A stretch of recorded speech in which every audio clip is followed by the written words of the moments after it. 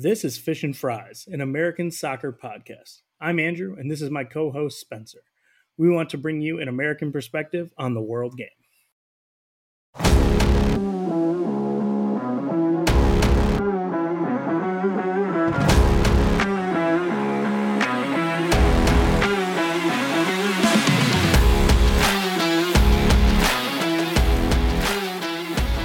Welcome back to another episode of Fish and Fries, an American soccer podcast. I'm Andrew, and we have with me today Spencer. Spencer, how's it going, man? Sunday night here now. I'm finally starting to come down off the high of the games Friday and Saturday there, Andrew. We had a lot of storylines, a lot to get into with all four of them. We were just chatting before we got on here. We're like, where do we even start? Like Brazil out, England, France, Croatia go through, Morocco, obviously, first African team in the semifinals, Argentina and Louis van Gaal and Lionel Messi basically boxing on the sidelines, like just so much going on, man. And finally starting to come down a little bit off that high that those games gave me over the last couple of days. Andrew, how about you? Same here, man. It's been really just an incredible weekend for sports. I don't know why they would start it on a Friday when people have to work and a Saturday instead of a Saturday and a Sunday, but that's my own personal thing with FIFA. Just like, you guys make all these bad personnel decisions, at least make a good TV decision, right? If you don't care about human rights, at least care about people watching your product. Yeah, at least care about consumers, consumer rights. I have the right to I should have the right to not have to sit here and sheepishly watch this game on my phone while I'm supposed to be doing work on Friday, Exactly. Like, you know what? Here, FIFA, I know you love bribes. I've got $30 American dollars if you could just put this shit on a Friday, Saturday next time we have this thing. Because you can still just play a Saturday, Sunday, right? Like, that's actually where I want to start, is just like the ridiculousness of this whole thing of they take an arbitrary amount of time off because they don't give every time equal. It's not like a competition thing, right? They're not giving every team equal time between games, right? Not always. So it's not that type of thing.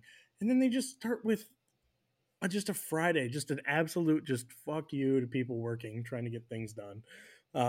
When you have Saturday and Sunday just sitting there for the taking, just grinds my gears. Completely frustrating. The only good news about it being on Friday was that Brazil-Croatia game went to penalties, obviously, and by the time it was in penalties, I was on lunch, so I could watch the shootout and stuff and fire off a tweet and just go, quasi-viral, like we did with that little sad Wolverine with the Brazil-Argentina one. So, hopefully we got a few more people listening after that one. That got a lot of eyes, but yeah, man, I'm with you. I'll double that $30. Let's just make it a clean 60. And I don't think there's a way Johnny Infantino can say no to 60 cold hard American bucks, man. So I know I'll Venmo. I'll do whatever you need, man.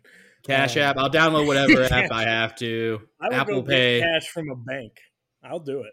I never do that. I'll do it if that's the case. I can venture to an ATM. I might have to give him a surcharge. Then if I have to go to the one up the street and they charge me $4 to take $30 out, then it's $54.90. Yeah, it's just tough.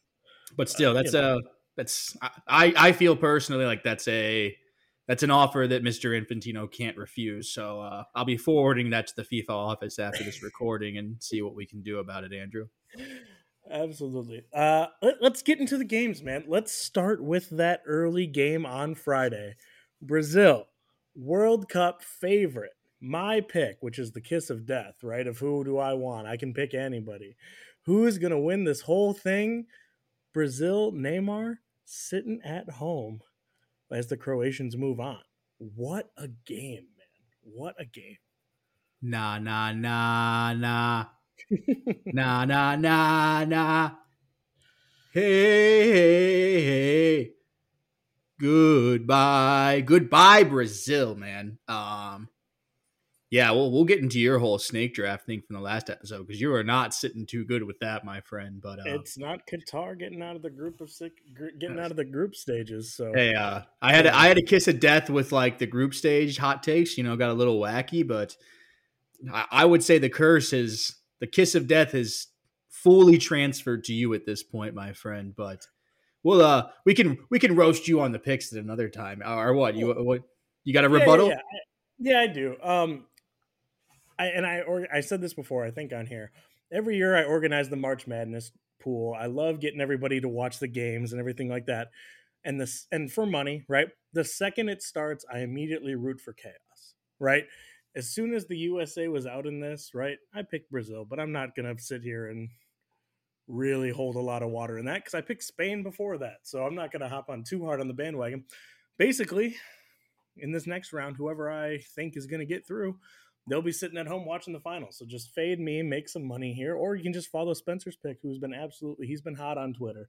He's been hot on DraftKings. He's everywhere right So hot on DraftKings. What a weekend for your boy, but we don't have to get into my now. personal ventures here. But let's just say the England France game, well, both games yesterday, I did a double slate, and that went really, really well for your boy. But Let's just say if someone's going to be able to bribe FIFA in the next coming years, if Spencer stays hot, we're going to get our Saturday, Sunday. we might be moving on. We might not even need the sweet podcast monies from like a DraftKings sponsorship if I just keep railing them in contest. But They let's won't be able to. Yeah. let's talk about the game actually here though. Yeah, dude, Croatia. Um, I guess where I want to start with this one is, and we can go back in time a little bit, but my big thing was how shocked were you watching this game, like after the Neymar goal and stuff, and it's like Brazil is just going to cruise through this one. How shocked were you when Croatia found that goal late in the second period of stoppage time, man? Because it was one of the like It's a crack. moments in sports that I can remember that I was just I kept the game on. Like we said, this was the work day and stuff for me, Yeah, it's so a work thing. Yep. I'm leaving it on, but I'm like, yeah, they're just seeing this out. This is all over, and I'm walking actually to the break room, like to grab my lunch for my lunch break, listening to it through an AirPod, kind of seeing what's going on, and all of a sudden I hear, oh, and Croatia with an attack, and I was like, no way, right? And I grab my phone, look at it, and watch that ball ripple the back of the net off the deflection. I'm like, holy fuck, man, what what is going on? What was your reaction when you saw that No, happen? so I had the opposite, right? I was able to watch most of it, and then something happened at work right after, like probably 2 minutes after Neymar scored, but of real time, right? So I was watching it, and I'm going, wow, Croatia came out and played their thing perfectly, right? Took the life out of the game. Croatia always is playing for penalties, and Neymar and Brazil come through with this beautiful Brazilian football, right? Tiki taka almost through the right through the Croatian defense. Neymar looks like he takes it too far, roofs it, right? Goal of the tournament, and then something happens at work. I gotta be like, okay, whatever. I still had one ear pod in, but I had it muted, right? So the thing on the phone on my desk was still running with it, but I couldn't hear or see any of it. I finally get back to my desk at that point, and you had texted me about how insane the game was because you were watching it at lunch. I Um, believe my exact words were, "Oh my fuck." yeah, it was. If it wasn't that, it was very close, but it was. So basically, between the two of us, we saw all the important parts of this game. Um, collect, Collectively, fish and fries reporting live, but just an insane game. And just like to actually talk about the game a little bit, right? But Croatia plays their, they muck the game up. They have this great midfield. I think they outplayed them in the midfield, right? The defense does enough. The goalie comes up huge a couple of times, right? And I just didn't, after that Neymar goal, man, I just didn't think, I thought there was no shot Croatia pulls this back. No shot. Yeah, I'm with you. It was just when it was a nice move too, because like I said, I picked it up and looked right before it and kind of saw the cut in, and I was like, that's dangerous. And falls to Pekovic at the edge of the box and puts his laces through one, takes a deflection off of I can't remember who, but beats Allison. And then at that point, I'm like, they're they're gonna win this thing. I thought as soon as that happened, I was quite confident Croatia was gonna win this penalty shootout. A, because they've done one already and just a little more privy to it, I guess, in that sense. And B, once the penalty shootout started, and particularly once they got through like 3 or 4 shooters, and we hadn't seen Neymar yet, and they send up Marquinhos to keep a penalty shootout going, man. I like, and we. I don't want to go like too far ahead, but Argentina got it right where they just sent Messi out right away and said, "Let's just set the Yeah, tone. Let's get our. We're get not our going to best end foot this forward. Yeah, right. that's We're not going to end this with Messi not taking a shot. I couldn't understand the look. If you want Neymar to shoot last to potentially clinch it, okay, but you should have if you're Chiche changed the order and got Neymar to shoot. Like you can't send Marquinhos up there with your tournament on the line. I just didn't get well. that. I didn't I understand it at all. I Craziness to me. the hindsight is very easy, right? Like, and especially because like Argentina does the opposite, right? But maybe Argentina would have sent Messi out if Neymar wasn't. You know what I mean? Like, who knows? Like, they see that and they just go, "Oh yeah, probably not a good idea to have our best player like maybe not even take one if it matters, right?" But no, it's Petkovic who has that late goal for Croatia, and then this is how they got to. Was it the same round last year or last time they did this? Right in the World Cup, wasn't it two straight penalty kicks they got through before they got in and lost to France? I think it was. If it wasn't, they had. I know they had at least two big Croatian PK shootout wins. I do Right on the believe way to their really good on the way to their really good run last time. So history literally repeating itself, minus Ivan Rakitic and Mandzukic. But just an incredible game. Like their goalie came up huge a couple of times. The guy's name is escaping me Livakovic. at the He moment. looks Livakovic, thank he's you. been so good. He's got to be probably top of the chart for keeper of the tournament right now for sure. I'd say. Yeah, He's been him and the so good for Moroccan them. goalie, I think. Yeah, Did you Bono. Yeah. yeah Bono as well, which we'll get into him. Oh yeah. I think it's Bono technically, but I'm just gonna call him Bono because it's a beautiful day. But Bono beef. but yeah, man, this Livakovic. Have you seen the clip that's going viral? I believe it was from a while ago of like him and Modric talking. No. And I guess this is not a visual platform, but I'll just explain it. It's him and Modric having a conversation, and I don't know at what point this is. I had no context of it. I just happened to run across it while I was crushing beers and watching UFC last night, and it stopped me in my tracks, and I was like, "What is this?" And it's basically Modric just talking to him about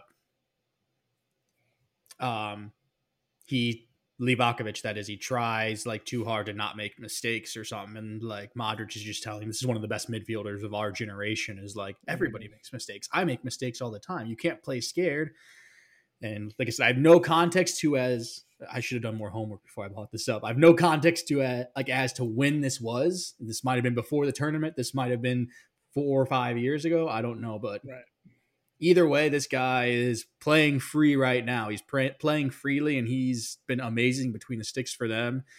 And he's had some amazing performances in front of him, particularly a guy that both of us would like to secure the services of, Jasko Gvardiol. This guy, it feels like he's just adding commas to his price tag at this point, Andrew. Yeah, he's absolutely adding comments to that price tag. Chelsea tried to sign him in the summer. Red Bull made the financially prudent decision of we're going to hold on to him for about 6 months here, see if we can get an extra 40 million out of you, and they probably will. And if not from us, from It somebody. might be 80 million more now. Well, I mean, 40 million. I'm sure we're already overpaying him. You know, Chelsea's never got a good evaluation on anybody. We'll pay whatever you tell us. But they had a he just looks really good in the back, right? He passes well with that left foot. He stepped up a couple of good times in this game too, and holding this Brazilian attack, right? And it's when you quantify Brazilian attack, having a guy from like Everton on one wing, starting at striker isn't the most famous Brazilian attack we've ever seen in a World Cup, but like Rafinha has been super good in this tournament, and they got Vinicius, and they've got Neymar, and they've got Richarlison, and then just nothing, just able to neutralize it for more than 90 minutes, and just very very impressive, very very impressive from the Croatian side. And it took, as you referenced, like just an amazing, amazing team goal to even get the one for Brazil. Gorgeous. And look, we can do the Brazil conversation in a second. I want to just not get out of this just completely without acknowledging Croatia, because I think I've seen a lot of people online kind of go in on Croatia and say that they set up so negatively for Oh this game. and that they just wanted to make this slugfest for 120 minutes and take it to penalties. I got to say I disagree, man, because I think Croatia. Look, if you're going against a team like Brazil, you're never. There's no team in the world that has more offensive firepower than this Brazilian team internationally. They are the predominant offensive force in world soccer right now. You can't just go at them like if any team goes out there and they try to go chance for chance with this team, you're going to lose. You're just flat out, you're going to lose no matter what, 99 times out of 100. What Croatia did, I think, is they didn't go about this completely negatively. They didn't go No. full on. They didn't go full on Sean Deitch 4-4-2. We're gonna put 11 behind the ball and we're gonna get maybe two counterattacks and try to score on one of them. Croatia had some chances, man. Croatia had a good amount of chances too. They could have scored in the 90 minutes. I thought they had Mm-hmm. just as good of chances as Brazil did. Now that said, did Brazil control a little bit more possession? Did Brazil look a little more positive than Croatia? Absolutely. But they're going to look more positive than any international team you line up against, that they line up against, I should say. Sorry.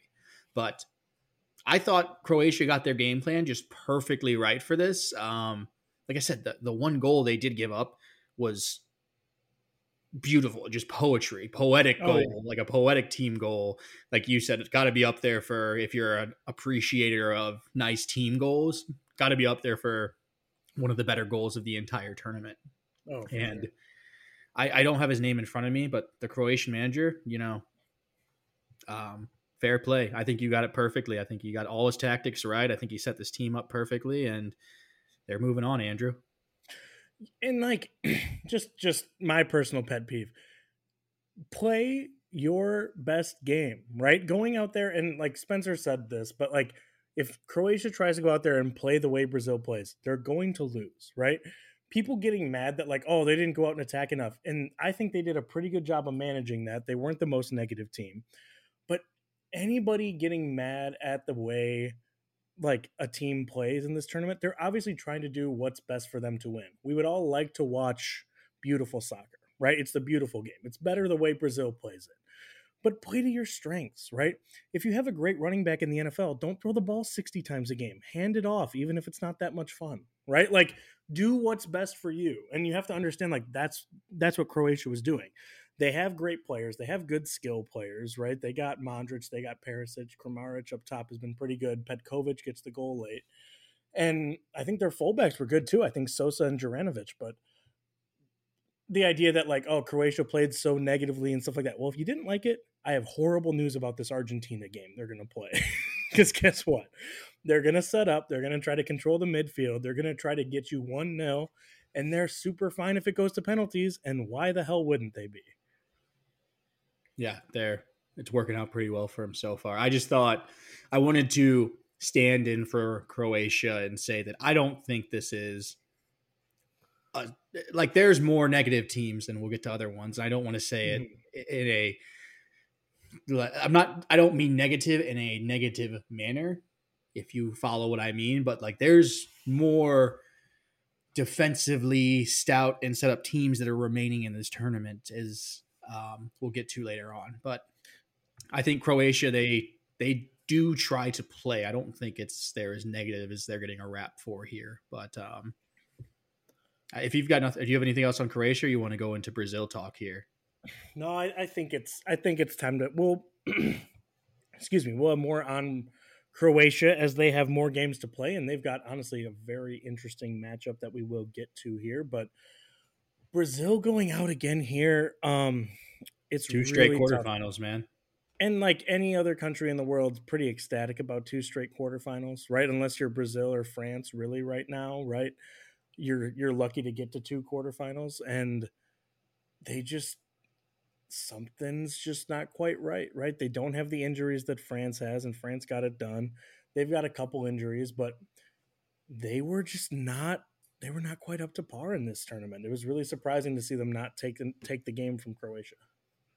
I think the problem is I very astutely pointed out in our last podcast is that they need to be playing competitive games against CONCACAF teams and to see different parts of the world. So if they had a few Yeah, competitive these fixtures against, Brazil these sheltered Brazilian players have never I'm played the saying, big well, stage. hey, if you know, Well, if if Neymar they, would stop hiding at PSG, I think that's a great thing. Richarlison at Everton, he's not seeing a lot of crucial football. Or at Richarlison's Tottenham at now, Tottenham, right, man? even Yeah. less, even less. Well, At Everton, at least you got relegation to worry about.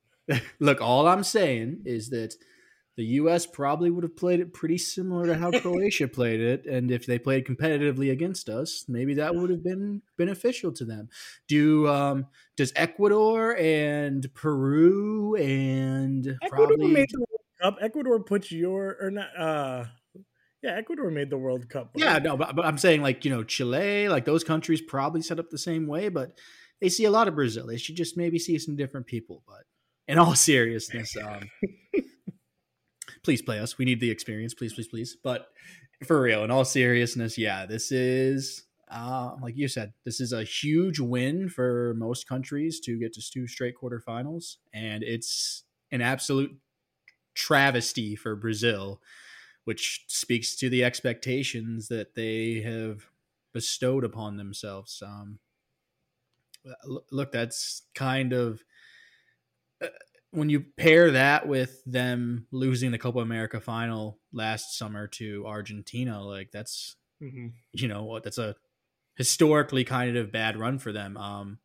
We alluded to it even I think last podcast when we did that snake draft of the only reason neither of us picked them pre-tournament was just because we thought, yeah, the chalk favorite really never wins this thing. Something wacky is going to happen to them at some point, and here we are, man. And I, I don't honestly, I don't know what you do to try to counteract this thing, but I think the only thing you can say is that UEFA's just got kind of a leg up on everybody else. It's UEFA and everybody else. Obviously, Morocco are in the semifinals from Africa, but UEFA's got a leg up on everybody else, and we're all kind of playing catch up. And I don't know how Brazil gets past that, but they're gonna have to figure out something, man.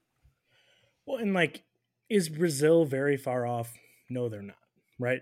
They have probably the best attacking talent in the world outside of France, I would say, um, just with their guys. But there's just something with this team has just not been able to get over the hump.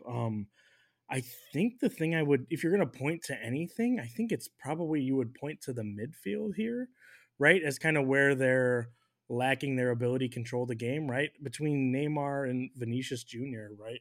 You've got two of the best attacking players in the world, and then Richarlison and Rafinha, and then even like Anthony off the bench, right? They've got, if anything, like too many attackers, right? They've got too many different options up there.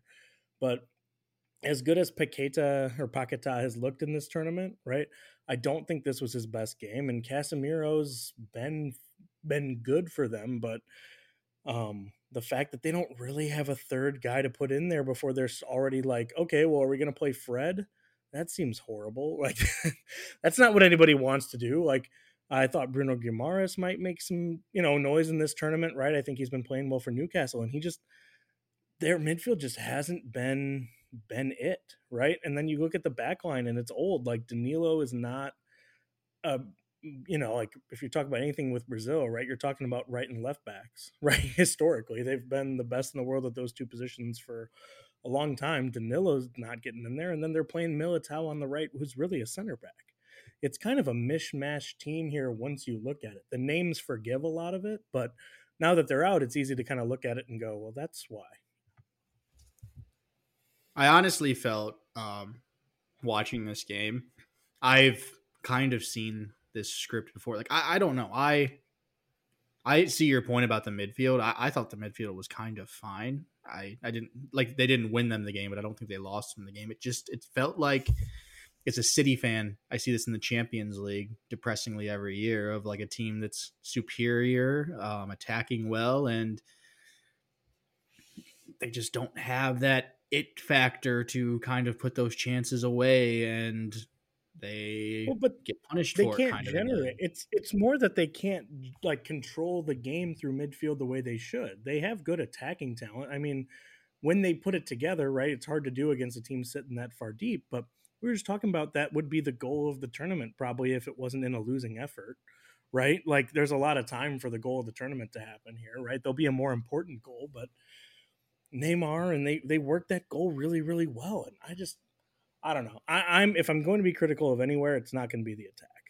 They have attacking ability. Certainly. Yeah, I'm not criticizing the attack per se. I'm more just saying that they just kind of lacked that ability to just get the last ball. Like it was a beautiful team goal, like you alluded to. I guess if I'm really going to criticize anything, it's probably just that at the end of the game, they were still kind of going for it and they could have been like, is it just a moxie type thing where if they were a little more savvy about how to kill these games off? Like, I think that's the big difference between the European sides and a lot of these other sides because they are playing so many competitive fixtures, and particularly a team like Croatia or even a Switzerland or something, which obviously Switzerland got battered the other day. But these are Yeah, they, teams they that, did a bad job killing the game off Switzerland. yeah, but these are teams I'm more saying that are just very savvy to kind of like the dark artsy thing of being able to see a game through and like win ugly. I don't think that's probably my biggest criticism of Brazil is they don't seem like they know how to win ugly. Um, Yeah, and I think a lot of that comes from the mid, like just not having that kind of class in midfield, right? Croatia is able to play the way they're able to play because Modric and Brozovic and Kovacic are only going to ever let it be so bad. You know what I mean? Like if you have those three sitting back and doing what they're going to do, there's not going to be gaps to exploit outside of the one, right? With this Brazil team, it's as soon as they were on the back foot, right? They're great when they have the ball and they're attacking, but you're bringing in Fred. Fred played. They had to make a substitution, and they're like, we got to get that Man United guy on the field. Who do we got? Fred back there? I got to say, man, Fred sucks. Fred is not a Brazil level international player. Because I think historically you'd say, like, if anybody's got the dark arts down, it's Brazil, right? I mean, they're not a team that doesn't have the killer instinct and doesn't have that historically, but this group right now does not have it. I I just think yeah, it's to me more of a game plan thing of like maybe this team it kind of similar to the Spain conversation like this Mm-hmm. team's still relatively young. I mean obviously not Neymar, it might be his last World Cup. We'll Yeah, see what that's happens crazy. there. um a guy like Casemiro's older and stuff, which is that's where it's weird to me is a guy like Casemiro who very much has that moxie and know how to win. We've seen it so time King over of the dark time. arts. Yeah, King of we've the seen it dark arts. time over Yeah. time at Real Madrid, and I just think as a whole, this team didn't have that because they were still trying to play pretty free flowing football in the second extra time when they had the lead already. And I'm like, just it's okay to just pick a corner flag or just kind of play around with possession at the back and just kill 15 minutes off. And Yeah. they get caught on a counter at the end. Like that's just to me, that's decision making and that's lack of a killer instinct in a way Yeah. of just not knowing how to kill this game off. And I guess if I'm going to criticize anything, it's just the fact that they, I think, played that whole second period of extra time wrong, and they should have played had a smarter, less attacking game plan. I get trying to go Mhm. for it. You don't want to be so negative and just If sit you're way one way nil back. up there, if you're But 1-0 up in the 138th minute, which is what it seemed like, you're mhm. not going for it. You have it. Going for it. It's just it opens you up. It's exactly what Croatia did to you there. Sorry to cut you off, man. I'm not, No, but yeah, but I like, mean that's we're talking around the point of I agree with you on the same thing that it's mhm. just yeah, you want to not be insanely negative or anything, but at some point, yeah, just pick a corner flag, boot the Boot ball it away. deep. Yeah. You don't get caught on the counter. You can't. That's the one thing that you can't have Well, happen is and getting caught on a counter like they did. and to bring us into the next game, and I can't believe there's like a more exciting game played on the same day, right? But I think the Netherlands Argentina was a more exciting game on the same day there. And Argentina, after their horrible, like couldn't kill the game off. They had it. They had it 2-0 until late, and they couldn't quite get it there, man. It was Yeah, hell of a fight from the Dutch, but man, did I think they had that sewn up when Messi nailed that penalty in the 73rd. voot voot, all aboard the voot voot train. Yeah. Voot, But voot is correct. I told Andrew the other day, I don't know if there's ever been any singular sporting event that has made me look fucking smarter than this Netherlands versus Argentina game, because I picked Argentina to win, obviously pre-tournament. My Mhm. pick, Final Four, looking great. And I obviously early on, if you stuck with us through this tournament, I told you guys I am chairman and CEO of the Wout Weghorst fan club, and my boy goes out, scores 2 goals, forces extra time, and it was just the start to a just such a hot weekend for me, as we detailed the DraftKings thing a minute ago. So your boys just I can't miss right now, Andrew. I can't fucking miss. Well, and like the Voot Weghorst comes from you having his FIFA, his, I don't know, what is it, rule breaker FIFA card like last year. So It was like just a that, fat. It was a fast Wout Weghorst with. right? No, no, no. I know. I mean, It was but amazing. but yeah, and that's, to have him score was incredible. I was dying laughing that that's who scored too, because he is, let's say, tall and grounded. And I did not think that that's who like the play was going to be drawn up for on that second one. We're getting ahead of ourselves here, but like, kind of Argentina really had this game sewn up through 80 minutes. Like, it did not look good at all to me for the Netherlands.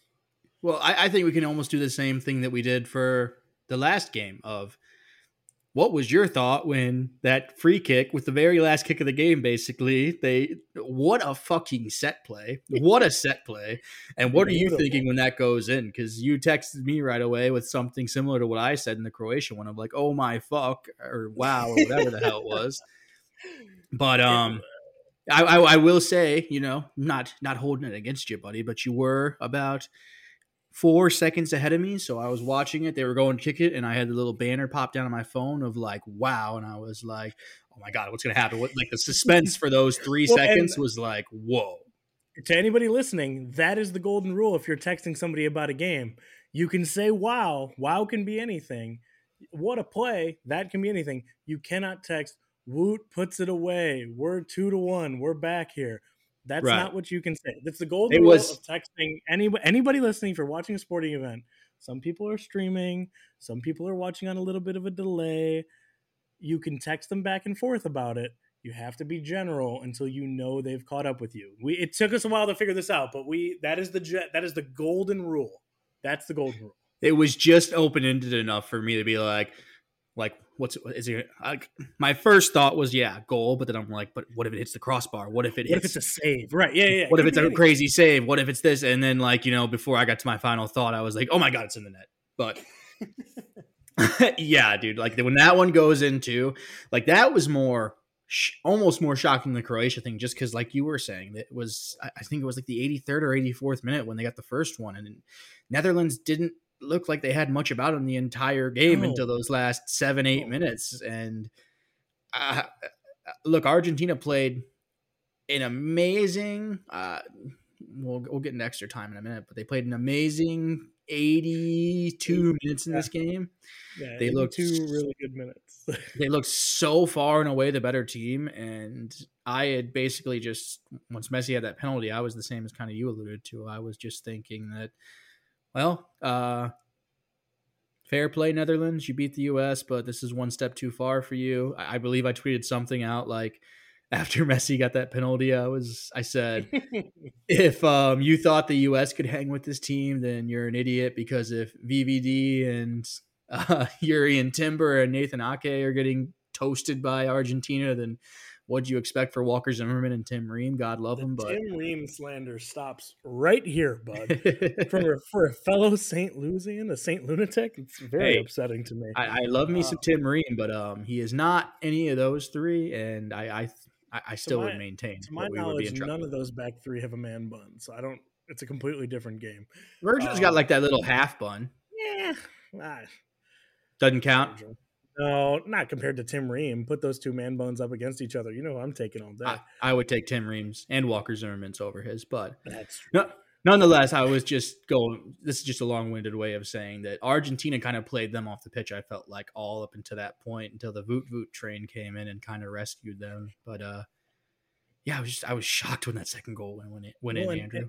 and after that first goal, like, oh, my dumb brain just goes to like, all these Dutch dudes are really tall, and Nicholas Otamendi's back there for Argentina, who you've heard me say it before. Like, he's not a big center back. I know he's good in the air, but like that's what my dumb brain goes right to is like throw it. They're gonna pass it to the tall guys. They're gonna put it in the box, and that's why the play Louis Van Hall absolutely just pushing the perfect buttons is because when they were lining up to take that free kick, never in my mind, in Argentina's mind, in anybody in the stadium was like, this ball's going to stay on the ground. We're going to utilize Wout Weghorst on the ground instead of putting it up for him and De Jong to try to knock down and knock in because they even had center backs up on that, right? Like, it was incredible. They go to a shot with the goalie, right? Because they're like, you got to bring the goalie up, right? They're talking about bringing up Noppert, who's like 6'8", and he's like turned around the other way, not watching this free kick because he knows. And in hindsight, it's because he knows they're about to not cross it up to their big dudes who can hammer it in there. They're gonna run a finesse play to Woot. They're gonna run a finesse play to Woot, man. Yeah, just what a one of the better like fake outs I've ever seen. Of they grounded the jumbo airliner, Boot Fake Horst, just banked it over to him and just let him just kick it in the net. It was Quick look, feet, nimble in the box. nimble. I love a nice like Benton free kick. Don't get me wrong. I love like direct Yeah, free kick goals. They're amazing. Like James Ward-Prowse does it. It feels like every week in the Premier League, and got to find you'll him some American godparents or something. something. But I, sit here and I'll cream about how great those are. That said, there's like nothing better to me than just a perfectly rehearsed free kick routine like Oh, that. it's beautiful. They've obviously worked on that. Just completely caught Argentina out with it. They weren't ready for it in the slightest bit, and sent it to extra time. And for most of that extra time, I don't know how you felt. We can move forward into that. It felt like the Netherlands were more likely to score through that whole extra time to me. What about you? Yeah, there were a couple attacks from Messi and those guys. The only other thing I want to say before we even get to extra time is these guys. This was my favorite game, I think, of the World Cup, not involving the U.S., because I thought they were going to fight the entire time after that hard tackle. And I think It it's was chippy Fernandez. out there. He drills the ball. Is the hardest hit. Like they show like the miles per hour on these shots and things like that. And when people run, I want to see the miles per hour on him drilling that at the bench with a very old Louis Van Hall sitting over there. It And broke then the the scale, entire I think. and then yeah, exactly. And then the entire Dutch team's ready to fight him. They've got like, I think it was a Malacia, Malacia, the left back for United, right? This who's a small guy, and he's out there going to fight everybody. And it was great. And then they come back and score, just like a beautifully chippy, well contested, like everybody's angry and everybody has a lot of passion game. Like one of my favorite things about soccer is when everybody's on the verge of fighting, but everybody knows they can't really fight. Mm-hmm. Yeah, it And was beautifully chippy. I like obviously when Messi scored the penalty and did the celebration at the Dutch bench. That was, it was just there was so much to get into, and it was Mhm. chippy and beautiful and lovely, and it continued the whole time. Like, I don't know. Do you have a ton about extra time, or you want to get into the penalty shootout? No, I think we go to pens. It was almost like once the Dutch had like committed to this, like, we are knocking the ball forward, we are trying to get a header on it. When they had to go back and play real soccer, they were a little confused because let's be honest, Wout Weghorst and Luke De Jong should never really be on the field at the same time. Like if you're trying to win a soccer game, like by playing actual soccer. And I think the lineup was kind of weird for that, but they had, you had to do what you do to get there, right? So, but yeah, man, penalty kicks. Emi Martinez is some sort of psychological monster on penalty kicks, and I love it, dude. I I'm pretty. love it. I think he also has a part-time gig because I guess maybe Aston Villa is not paying enough. But I think I've seen those moves in the back of a music video at some point. So I did not realize he was a background dancer on the side. But Yeah, he does that, and then he intimidates witnesses in his free time. He just goes up, and people think they're going to try to score a goal, and he just walks right next to them the whole time, telling them. I don't even know. I can't even imagine what. I'm definitely not going to repeat it on the podcast here if I knew what it was. But like, I think he's. I mean, you saw it in that freak in the penalty shootout. I think it's against Brazil, right in the Copa America, where he's all the dark arts, the most competitive person it seems like in the world, and like you want your goalie to be a crazy person. You do. Like 100%. and he comes up huge, right? Like no offense to Noppert, who's like 6'8" and should be the better goalie, but wow. I was very, very impressed with Martinez in the penalty kick shootout. Really the whole Argentinian side. We talked about Messi being the first one to take it, really setting a tone. Noppert didn't have a chance on that one. And Well, then on you the know, other side too, Virgil van Dijk, first one of the shootout. I think the Netherlands chose to shoot first, and right away, Martinez just set the tone on Van Dijk by. It wasn't the best penalty from Virgil, I'd say, but it was a solid save. Like at least Virgil did the thing we complained about, where he hit it hard to his side, just a little too mhm. central. But at least he put some pace behind it. Yeah. The penalties in the last couple penalty shootouts have been at least better. Like we've seen somebody. I can't remember if it was that game or the Croatian one, but somebody like I saw just laced one into the. God, I wish I would have written that down because it's exactly what I was talking about. It just they hit it hard and it rippled into the side netting. And I'm like, there's no keeper in the world saving that. It was No, it's amazing. Harry Kane's first penalty. We'll get to all that, but like that Oh was like yeah, but like that's like the beautiful penalty where everybody's like, yeah, you yep, couldn't do anything about that. can't stop It's that. incredibly hard to do, and we will get into all of that later. But like you talk about an example of like a perfect penalty, and that's it. Yeah, yeah, exactly. So, um, yeah, right off rip though, Martinez just sets the tone, stops Van Dyke, and Argentina's playing from ahead from the start, and they missed the one, but Martinez had a couple more saves in him, and bye bye Louis. Night night for the Yeah, Dutch, Louis. Andrew. Yeah, and he's already stepped down, which was pre-planned from the tournament. But what a way to go out, man! I hate to bring it up, but like a masterclass against the U.S. Right, out coached us, pulling just pushing all the right buttons, getting the most out of this Dutch team with the set piece, right, and everything else, and just what a way for like a legend to go out there, man. Yeah, and if they would have somehow found a way to win this game, we'd be sitting here just completely going on and on about the like masterfulness of him to get them back into this game because like you said it's not the ideal way to play a game, but just bringing on De Jong and Voot and saying, all right, bet you guys are short, we're just going to take it to you, just pull all the right strings, the set piece, obviously it would have been amazing.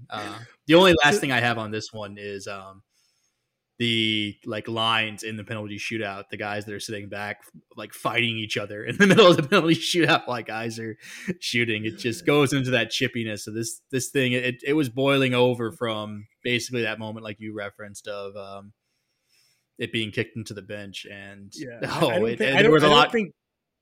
Sorry, go ahead. I was gonna say I don't think legally these two could play a friendly. I don't think you could Yeah, literally classify it as one. I don't think. I think you'd have to at least call it an exhibition, right? Yeah, yeah, you have to call it an exhibition because you might see something kind of gross. You might see. But no, what a game, and it was not the last good game. Really, honestly, all four games were kind of incredible, to be honest. But moving on to the Saturday one, we got the early start there with I mean, the surprise of the tournament, and I don't think it's necessarily even close here, but Morocco taking it to Portugal 1-0, walking off with it, moving on to the next round. What were you thinking watching this one, man? Did you think they were going to be able to hold on? Uh, yeah, I honestly I did think they were going to hold on because Portugal wasn't offering much late in No. that game at all. Early on, they had some chances. They had some good looks. Bono made some nice saves. That one save he made off of who was it? It was beautiful. He went like full extension, tipped it over the bar. That was amazing. He was my keeper in that lineup that did pretty well that we referenced. So I was sweating that out a little bit, but I love the saves, love the 2 points. But yeah, honestly, after about the 70th minute or so, Portugal didn't really do much, and they weren't giving me much hope that they were going to find a goal. Andrew, And is that the crazy part that it was like I didn't ever really, especially like that goal from En Nesri, he just jumped so high in the air. I thought Costa had it. Diogo Costa had the goalie keeper for Portugal. I thought he just had that, and then he just kept going up in the air and knocked it in. And from then on, I never really felt like Portugal was going to grab this one. They didn't give me any of that feeling like the Dutch team gave me or anybody else. They just, for a team with this much attacking talent, they even bring in Ronaldo pretty early there in the second half, but like they didn't have firepower. They didn't.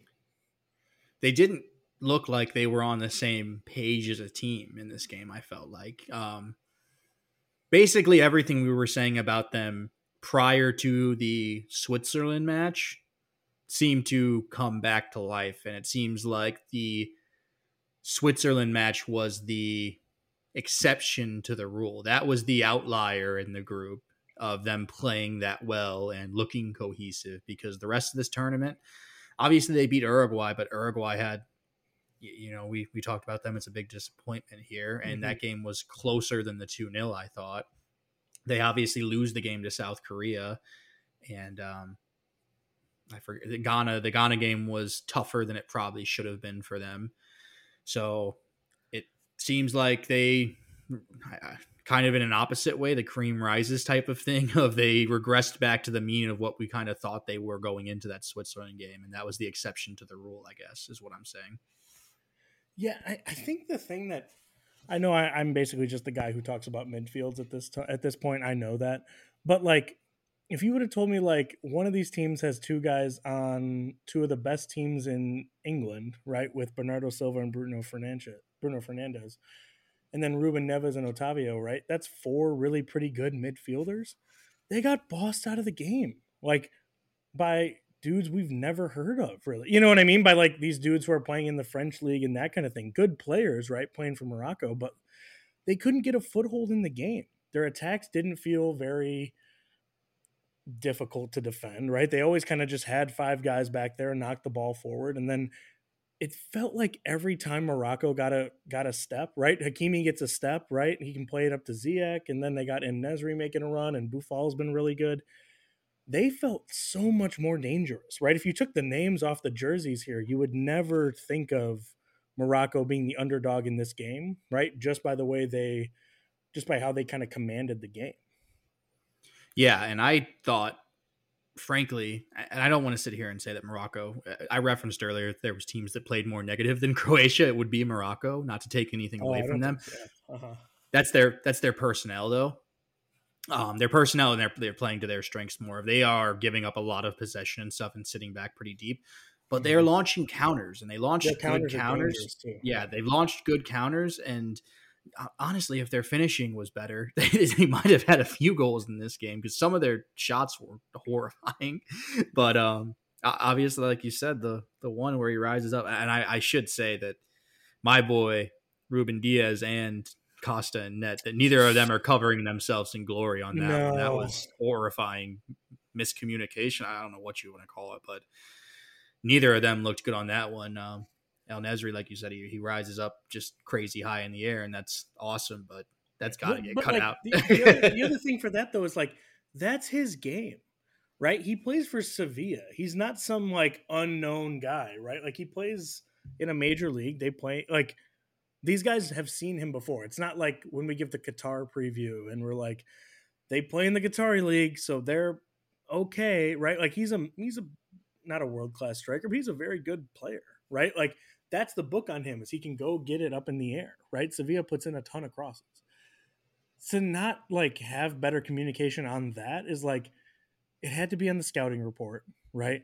I gotta give it to the goalie on that one because the goalie's either gotta call it or no, he can't get that high, right? He's not the biggest goalie in the world. Diogo Costa's, a very good young goalie, it seems like, right? He kind of got the surprise, not the surprise start, but I think a lot of us expected it to be Rui Patricio because it's been Rui Patricio for the last, I don't know, what, 30 years, give or take, it seems like, playing in these games for Portugal. And we'll never really know, right, who should have called it and stuff like that. But if Costa calls it and tries to go for it there, he's got to get it, right? Like that's, I don't want to help out any Man City players. They don't need any help on this podcast. They're getting enough from you most days. But I got to give it to Costa on who's at fault for that. Right, and I would agree. I would just say that I think it's goes a little bit both ways. Like Ruben Diaz is a lot of it's been injury, but he's fallen back a little bit. He's not what he was a couple years ago.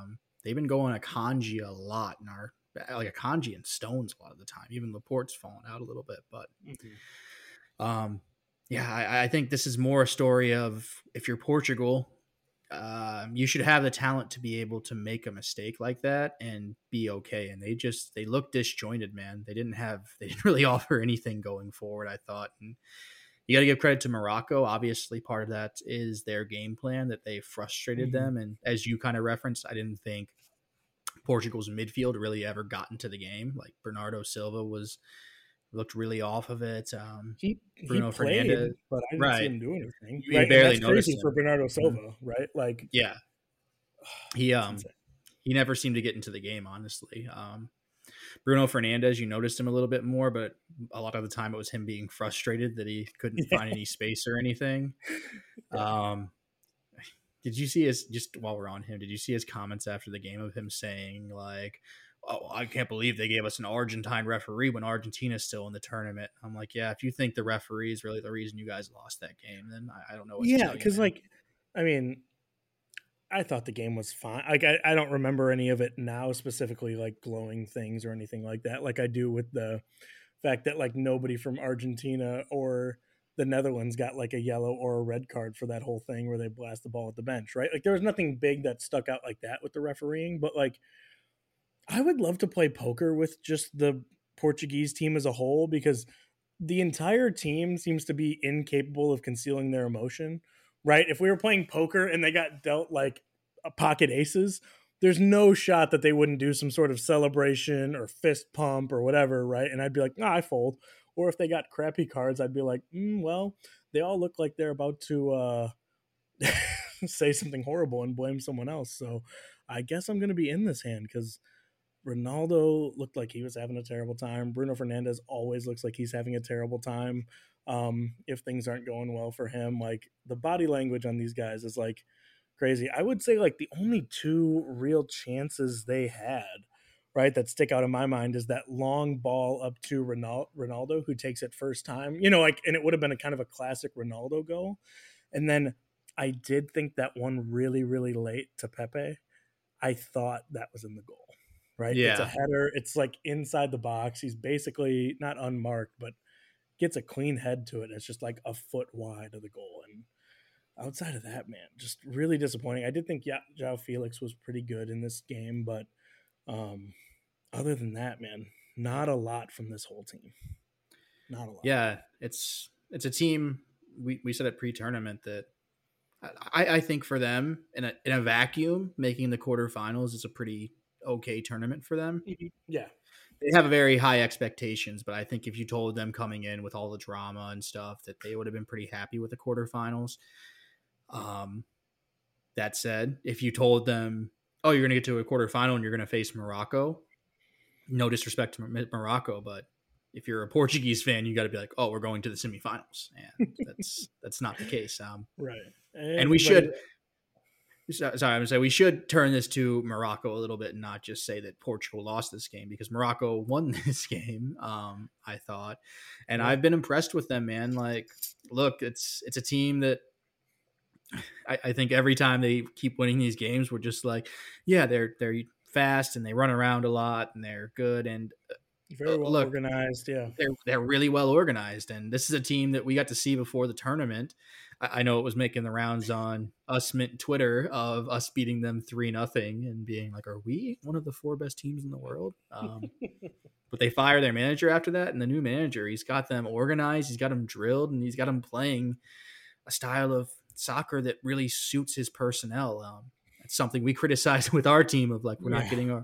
we're not playing a style that suits our personnel. He's playing this team. He's lining them up perfectly, and he has them all well drilled, disciplined, and uh, look, if they were a little more clinical, like I said, they could have had a few more goals in this game against Portugal, and they really frustrated this Portuguese team, Andrew.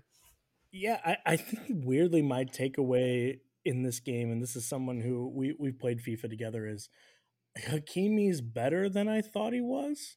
Right? Like if you've ever played FIFA, he's an incredibly frustrating right back for PSG. He's so fast. They give him like the FIFA cheese more than you would expect, right? But he's so good in this game. He's just such a pure like energy, right? When he gets on the ball, he just takes off, right? He just makes it work. He's basically like an Alfonso Davies that isn't forced to push forward like he is for Canada, right? He's just sitting at right back and he's going to expose you up that right flank.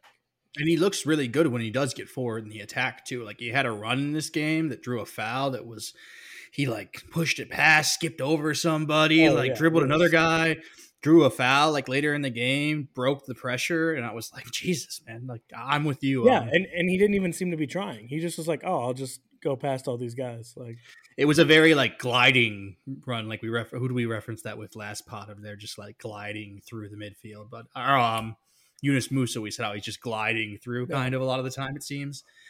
But I'm with you. It's the PSG thing of we don't get to see a lot of PSG. We get into the next game of like Mbappe is just better, I think, than we realize. Sometimes it's just crazy to say because he's Mhm. so good. But we only get to see him in the Champions League, really. Unless you have fucking BN Sports in America, which is Crazy difficult. move. Stop doing that. But yeah, there's a level of sicko I'm not going to go I to. gotta But watch Leo play. It's like, no, you don't. I live I'm all 10 minutes right. too. Don't do that. But yeah, Hakimi's been really good. Ziyech, obviously, your boy. Maybe adding, another zero onto his price tag, hopefully for you guys when you do have to sell him. But Yeah, I think Ziyech has been really good. Um, he's still got, and even this is even true in Chelsea games where he's been a kind of a frustrating figure, but when he brings that left foot back, man, anything is on the table. He could put that ball on a dime from 50 yards out on the right hand side, right? He can find the back of the net with it. Um, I've also just and I always have really liked Ziyech, right, as a player, more in theory than in practice for Chelsea. But like watching him play and compete with this team has been like, oh, of course he's so frustrated, right? Of course he wants out because he's willing to put in the little work, right? Of course he's wants to play with a good team and stuff like that. And he didn't get an opportunity to do that with Chelsea. But I also want to talk about and Nesri has been really good for them. Their midfield's been good. And then Buffal, right? A guy who I think what did he play at Southampton for a little bit, right? yeah, And it's just like, look I at thought he this retired. guy.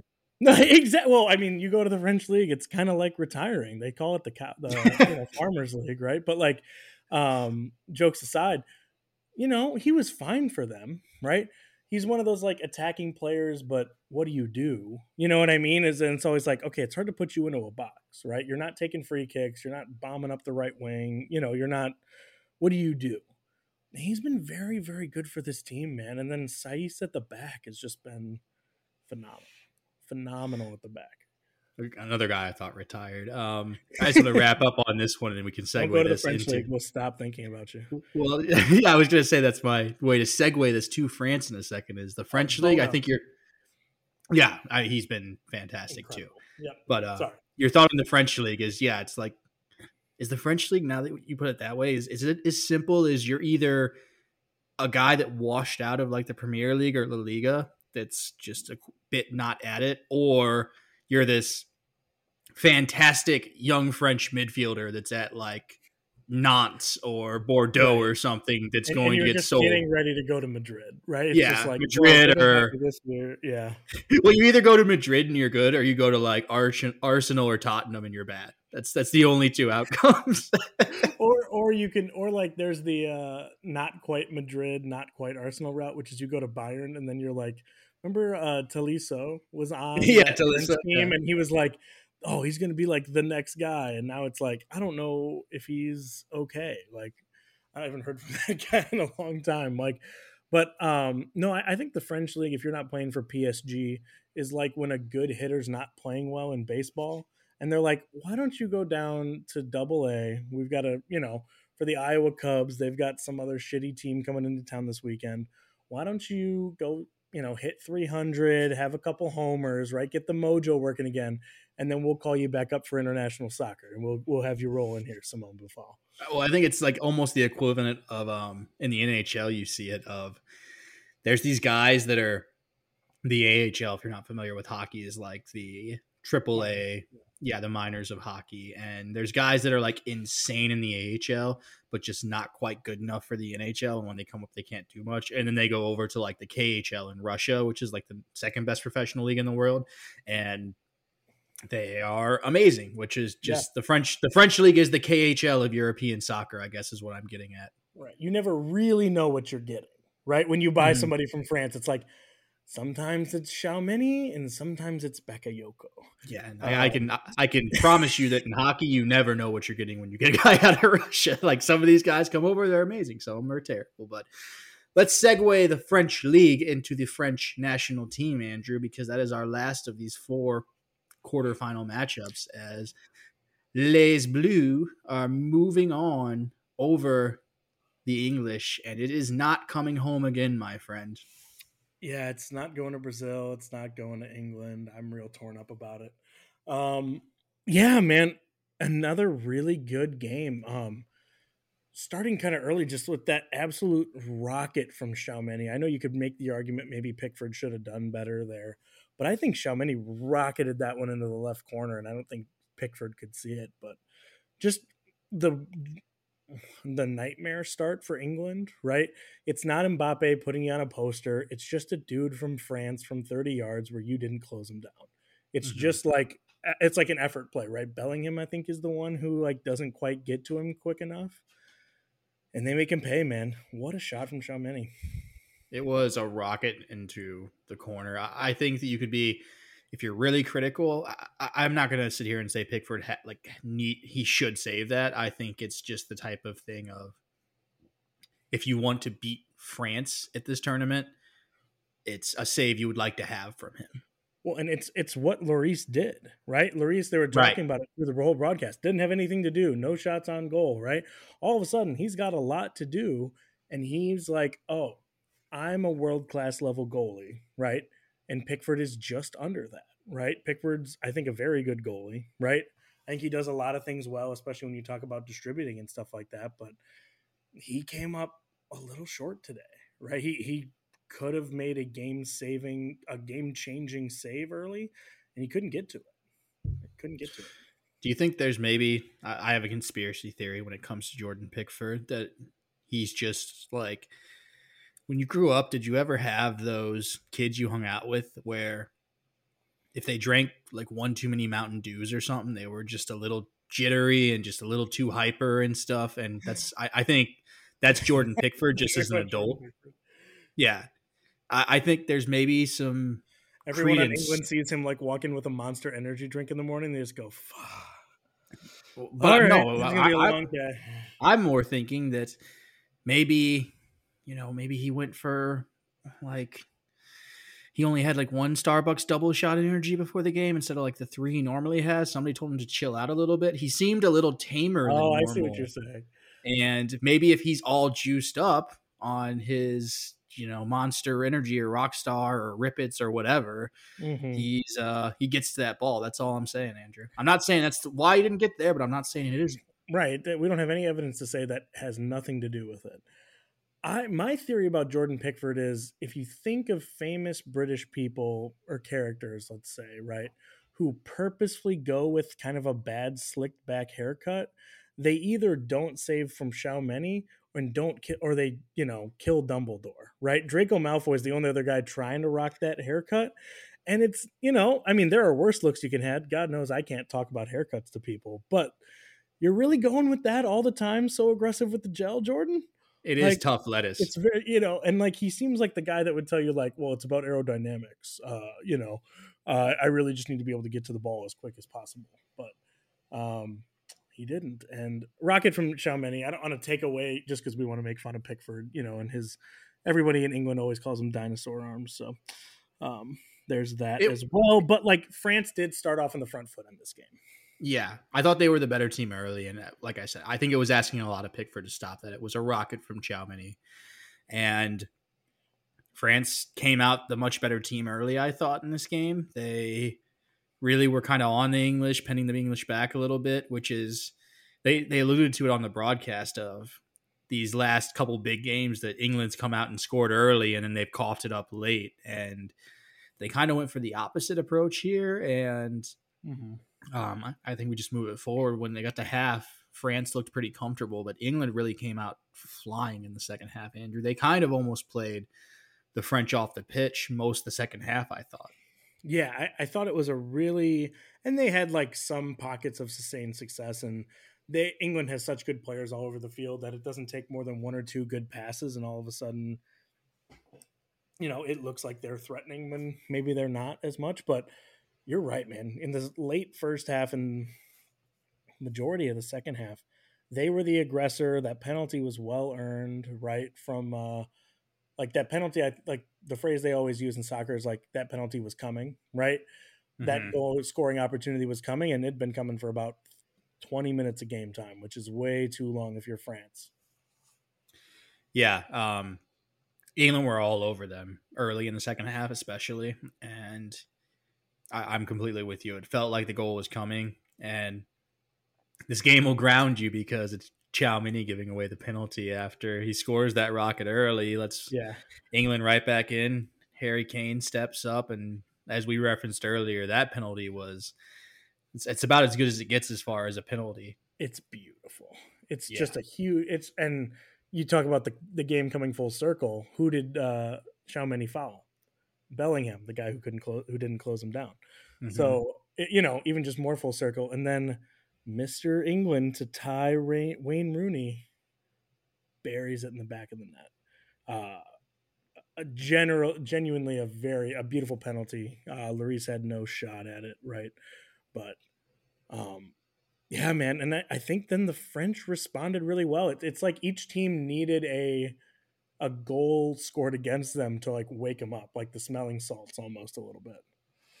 I think I actually maybe disagree because I felt almost the entire time after England scored, it felt like they had the next goal in them, and then France kind of got a weird counterattack, I thought, and there was that not a miss, it was a great save by Pickford, as we criticized him earlier. He made that great save off of Giroud, and Mhm. then ball went back into play, and they just played like another one in quickly, and Giroud, The French forehead, just the French forehead gets there, puts that one in. It felt like I fired off a tweet about a save from Pickford, and like no sooner than I fired off that tweet, they're throwing Griezmann's throwing another ball in, and it's off Giroud in the back of the net, 2-1 to the French. Andrew, yeah. Giroud is, I mean, one of my favorite players to watch, just because he does what he does, and he's incredible at what I mean. Like he only does what he can do, and he can do the spectacular. People think he's just this,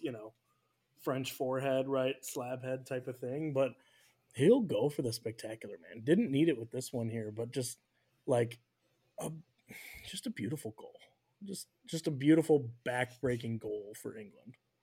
right? And I agree. I think it was totally backbreaking because I thought they responded to their penalty well, and they were still going for it and still looked really good. Um, and that's just a backbreaker to have to be playing as well as I thought they were. Um, and just have one going at the other end. On Giroud himself, as far as him not just being a forehead, like you're saying, Mm-hmm. look, it's a skill. Trust me, as somebody that watches the team where like now Holland's there, and it definitely helps because he's making those runs and being in the right spots a lot. But I've watched a team that plays beautiful, beautiful football, and they didn't have that guy that knew how to be in the right spot. It's an art, it's a skill and an art in itself to know how to be in the right spot. And he's been there. It seems like all tournament for the French, Andrew. He's there anytime they call him for France, and like that's Giroud's thing. Like there's always going to be a shinier toy, right?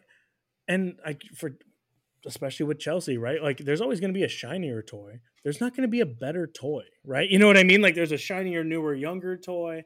But when it comes to just getting balls in the back of the net or assisting people or being in the right spot, I think he's pretty good defensively with headers too, right? If you need him to cover somebody in the box, I think he's good at that too. I have a lot of love for Giroud, right, as somebody who watched him for a long time, but I A tough goal here from France, man. A tough goal from France. And then they started making a lot of subs here, is what we kind of have next. And then the big penalty call here against my boy Mason Mount. You thought it was a penalty, right? You weren't.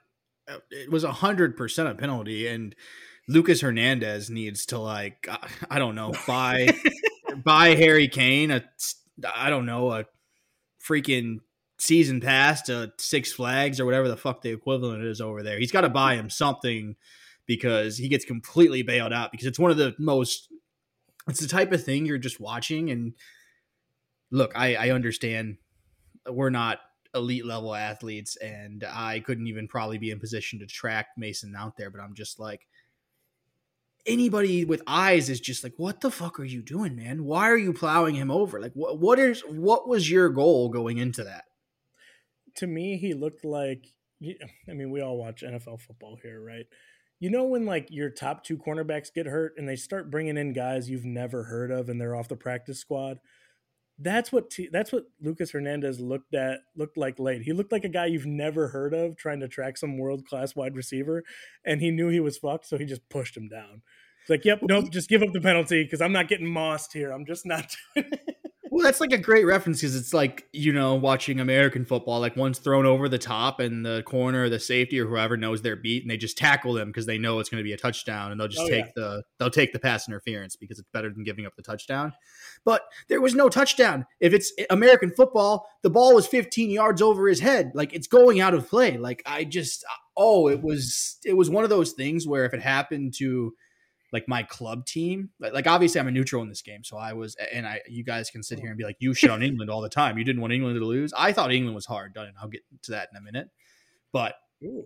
it's like, what, what do you think? Just turn your fucking brain on. Like the Wolf of Wall Street thing where they're like, Robbie, turn your fucking brain on. He doesn't know Moby Dick. I'm just sitting there yelling at my TV. Turn your fucking brain on, Lucas.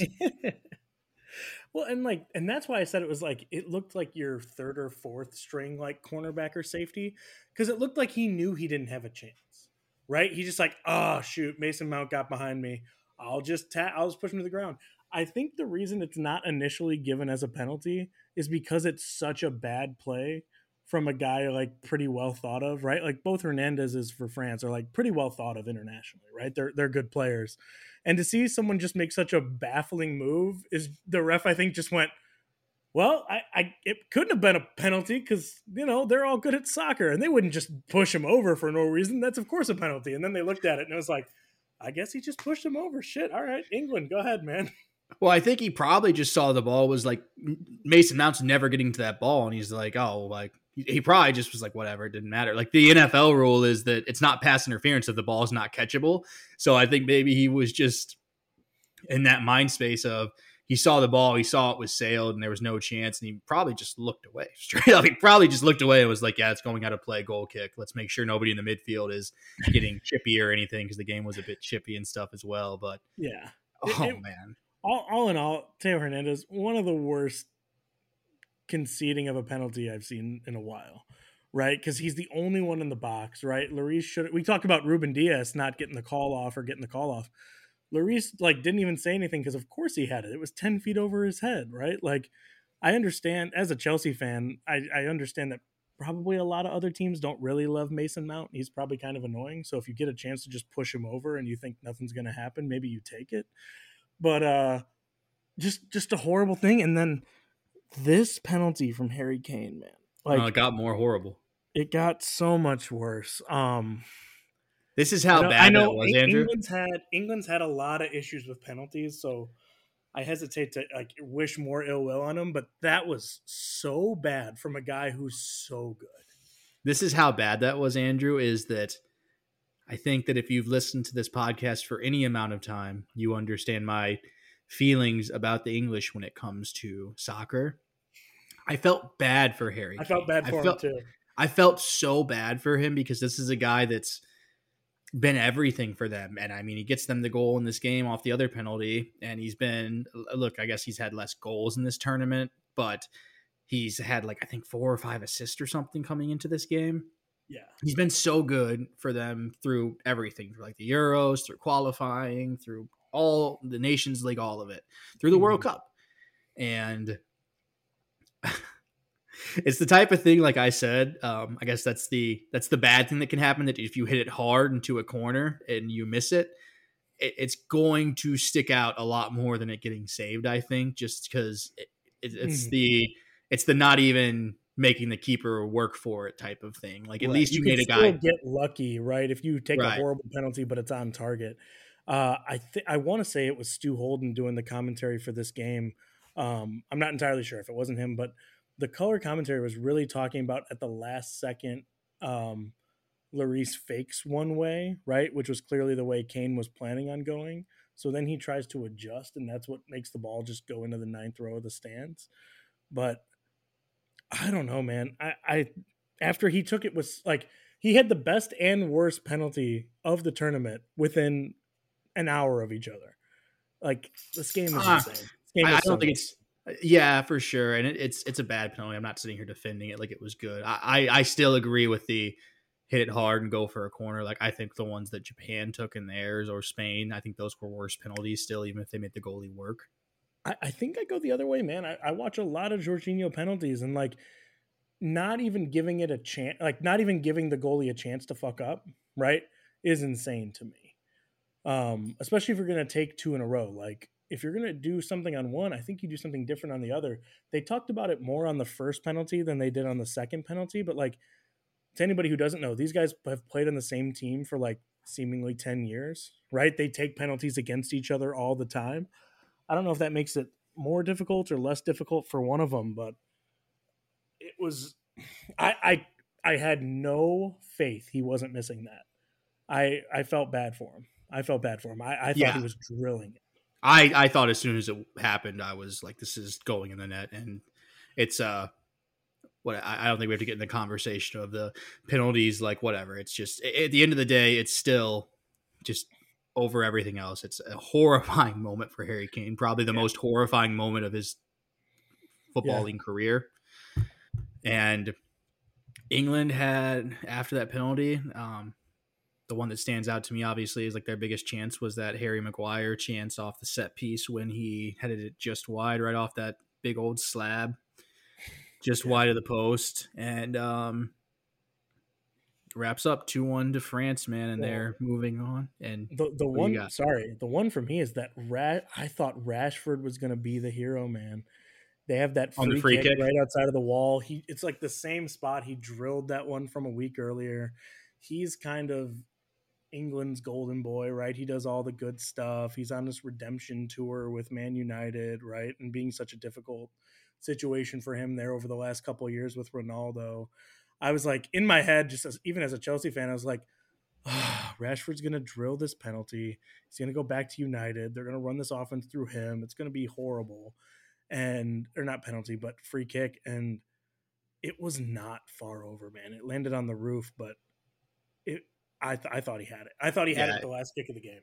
yeah, you're right. That one was very close too, and it definitely put a bit of a shock into the system seeing that one. But overall, man, on this game, I I left this game feeling like I expressed a minute ago, not just the Harry Kane thing. I felt bad for England. I thought they played better than France in this game, and I honestly, you Yeah. know what it felt like? It felt like they got Real Madrided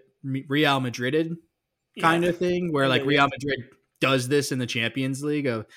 We talked about moxie with or lack thereof with the Brazilians. France obviously won this tournament last time we all convened, and you can tell they still got that moxie about them where they know how to win a game. Like, it seems like no matter what, even if they aren't at their best, even if they're getting outplayed a little bit, they find a way to win these games, Andrew. Yeah, and I think it's important we just don't focus on the England side of this, right? Mbappe's been the best player at this tournament, hands down. Giroud's been incredible, right? Um, Kingsley Coman's been a little bit of an adventure, just talking about guys playing up front for them. I much prefer Dembele playing for them, but like with as much as they're missing in the midfield, like this is truly like a very, very impressive win. 100%. And I would agree with you on the Kylian Mbappe being the player of the tournament so far thing. That's part of the reason why I left this feeling bad for the English is they had such a good game plan to neutralize Kylian Mbappe because this was by far his worst game of the tournament. Mhm. Kyle Walker was really good on him. There was only a couple times where Yeah, there was you're one right. where Mbappe, which is it was a fun race to watch because especially like I obviously get to see Kyle Walker a lot. He's one of the fastest human beings I've ever seen. He's not usually good for your mental health, though. No, So I have problems with him, but you have your complaints, yes. But I have my problems and my complaints with his game, but speed is not one of those complaints. I think if anything, he's over reliant on his speed at times. And it was so mhm. fun that one race where Mbappe got him into like it was one of the only times Mbappe kind of got around him a bit was Mbappe Mhm. kind of faked like he was going to hold up and Walker like bit for just 1 second and Mbappe just took off and watching those two like two of the fastest human beings that aren't Olympic level sprinters just going down the sideline and Oh, competing against each other was yes. awesome. But England had such a good game plan to kind of neutralize Mbappe in this game, and they did Yeah. for the most part. Like he wasn't in on either of the goals. He had a couple okay crosses that didn't lead to anything, but he was really, really quiet by his standards, and they get beat by the French forehead, man. And Griezmann was really good in this game as well, Griezmann I was really thought. good. Yeah, I wanted to shout out one guy on each team I thought had a really good game that we didn't talk about. Um, Griezmann for France is so much different than Griezmann playing for anybody else, right? In my opinion, this seems to be the only place, and one's because he plays with Atletico, and got to play more defense than anything else. But he just finds the pocket of space. He puts the right ball in. He does it. He does the right thing. I thought Griezmann played really well. He gets the assist on that Giroud play, and then I thought Declan Rice played really good for England. Right, letting Bellingham get forward and do his thing. Declan Rice, I thought, really played pretty well too. Yeah, and Bellingham, I have thoughts on him because he is talk about adding commas to your price tag.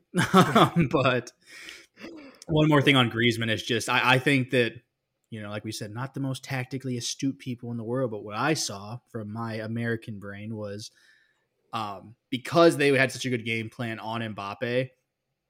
They were giving Kyle Walker help a lot, and they were getting yep, two guys over there, and that left Griezmann kept sucking back into that space. Like when they had two guys sucked onto Mbappe and kind of ISO him on the outside, Griezmann was trailing and just taking that space that was being left that was vacated by those two guys going on to Mbappe, and it was there all night. And he kept playing nice ball after nice ball into the box. He got the assist on both the goals, and yeah, great game for yeah, him. But on to some of the English guys, like you said, Declan Rice. I thought their whole midfield was really good, and yeah. as a U.S. fan, it selfishly had me feeling pretty good that our midfield kind of outplayed their True. midfield because they were so good in The this transitive property of we're better than France's midfield. Yeah.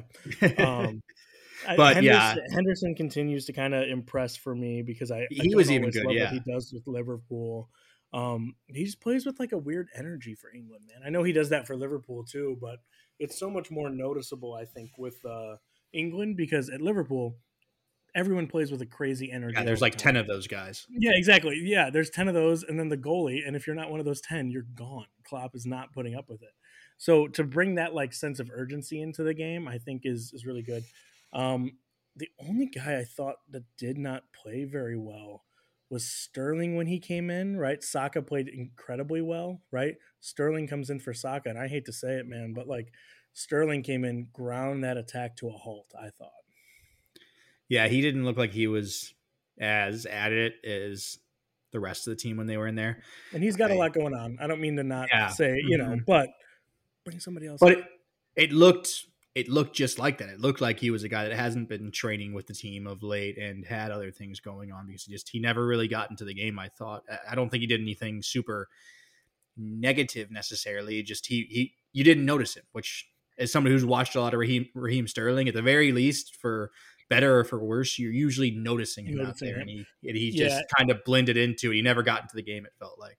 the thing that's slowly driving me nuts about him with Chelsea, and I noticed it today for England, just because whenever a Chelsea guy comes, somebody who plays for your team comes on, you want them to do well, right? But he doesn't ever want to play a long ball, right? And I get that he wants to play it short and then run behind and play a 1-2 and that kind of thing.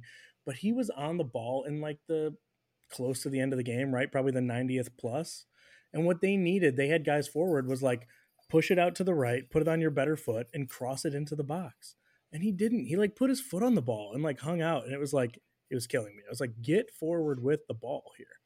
Um, but I think that said, Saka's really good, man. Saka's Oh really yeah, good.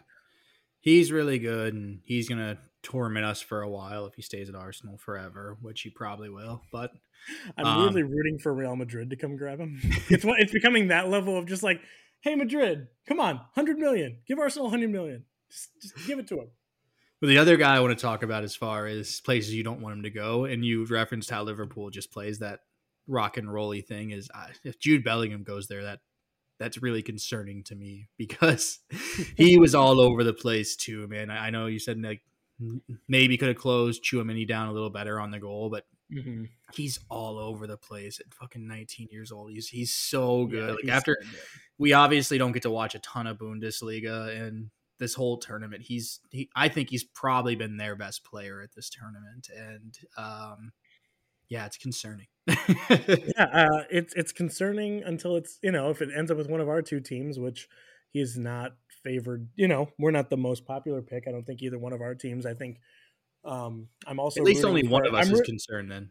Well, what I mean to say is I'm officially putting him also in that category of, come on, Real Madrid, do you want to pay like 90 million for him right now or like 200 million in a couple years? You should just probably get him now if he's not going to go to Chelsea, Just pay the right? 200 now. Just pay the 200. Come on, Real. Like you'll have Camavinga, Tchouameni, and Bellingham for the next 10 years. Come on, wouldn't that be fun for you? Just so it's not a Chelsea problem. Yeah, that's all right. Just so I don't have to look across the league and be like, we're playing that guy twice. Shit. Well, and the great news is that you got your Champions League, and I already gave up on winning a Champions League, so neither of us even have to worry about it. Absolutely. But Absolutely. that's all I really got on that one. We're running long here, but real quick, let's just dive into these two semifinal fixtures. Argentina versus Croatia. You got any? We've broken these teams down pretty hard. Do you have any like Yeah. overarching thoughts about this game, as like this matchup specifically? I think the first thing I want to say is like, so we all want to see Argentina, France, right? That feels like the two best teams at this tournament playing against each other, right? Because of that, I have this very weird feeling that we're going to see Croatia in penalty kicks come up large again. And then all Morocco wants to do is play back and let you have the ball and then be efficient on the counterattack. And France would sure like to have, like, you know what I mean? It's one of those like, every team left in this tournament is playing against a team that's going to allow them to do what they do best. And I think Yeah, that's kind of a styles make fights thing. yeah. I, I think specifically this one, this Croatia Argentina match, we could see Croatia has a lot of moxie about them. They're smart. They know how to win these games. They've been there before. I'm not saying Argentina hasn't. They're obviously the reigning, defending Copa America champions.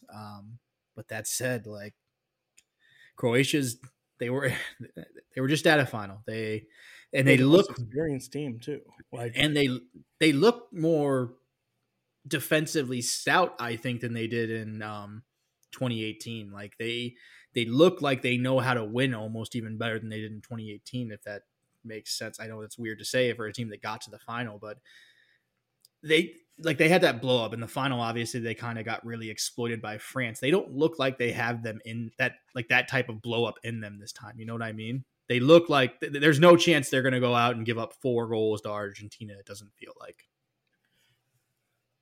no, it doesn't. And I also don't know that Argentina feels like they have 4 goals in them, right? In the past, like the criticism of the Argentinian teams have been that they're too attacking minded, leaving themselves open at the back, right? And we just saw this with the Dutch, right? If you get some big guys up there, you can scramble them a little bit at the end, but in general, Argentina's done a much better job of controlling the game, right? With the midfield, with their defenders moving the ball around, and then you get that ball into Messi, man, and anything can happen. I'm really looking forward to it for the narrative, especially, right? I'd love for Modric to get one here, right, and get back to another final. But I think this is Messi's to lose here, man. And I think I'm going to take your bit here for a second, and I'm going to be the midfield guy. Argentina hasn't faced a midfield that's even close to this Croatian midfield. By far the best midfield they're going to face here at this tournament, probably as a whole. Croatia is one of the two or three best ones. We said even coming into the tournament that was their huge strength. And look, Argentina's midfield's been up to it, and the opponents and then the fixtures they've had so far. But this is a midfield that can quite possibly play their midfield off the pitch. So can they get to that level and play the way they have, like you referenced, and controlling the game a bit more? But I think that's a fascinating matchup for Argentina.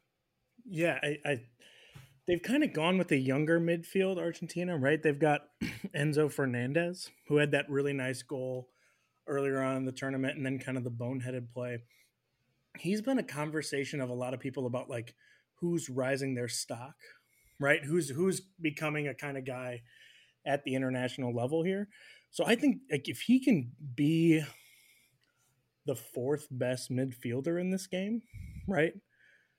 They've Argentina's got a really good shot here, right?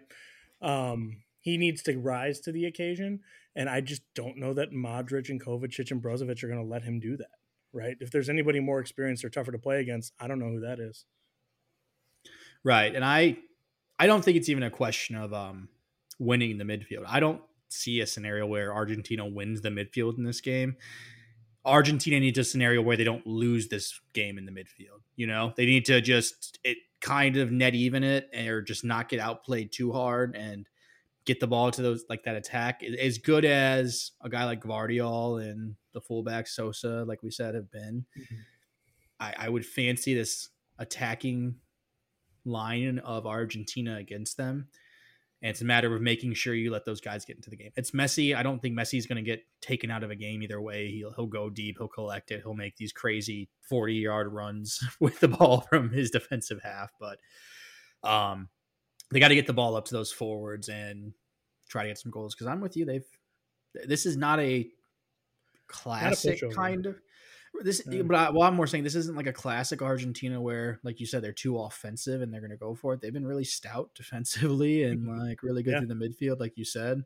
They haven't been generating. They haven't been a just surplus offensive chance team. They've been pretty clinical with the chances they've gotten, though. I think Alvarez has really been really good. My boy at City, he's been quite good at this tournament Yeah. too, He's along been with good. Messi. He's been Um, good. Di They've Maria has been they've got it solid, I from think, every, too. but like that's the thing with Argentina. It's like they've got it from everywhere, right? Like the fact that Julian Alvarez is keeping Lautaro on the bench, right, is huge, right? Because they get into this thing a lot of time where a lot of their players fit the same physical profile, right? Like Messi has to be the smallest like attacker on your field, right? You need to have other guys who do different things. Like Julian Alvarez is a bigger guy than Martinez is, and then Dybala is too, and I think that's been really good. Yeah, and overall, I think, like we said, if they can at least be somewhat even in this midfield, I'd fancy Argentina in this game. But that's where this game's going to be won or lost, I think, for the Argentines. Because if Croatia can just totally boss them and just not let that attack and that defense for this Argentine team link at all, Argentina's going to have a lot of trouble breaking them down. But kind of segueing that onto breaking teams down, the team that's been the hardest to break down for most teams lately seems to be Morocco, and probably their stiffest test of the tournament so far. I'd say almost certainly in France. This Oh, is a for sure. team that has been pretty good at breaking almost anybody down in world football over the last couple of years. What do you think? Do you think Morocco is going to be able to pull off another shocker, or are France going back to another final, my man? I'd love to see Argentina France, right? However, if you I would be more surprised by Croatia going through, I think, than Morocco going through at this point.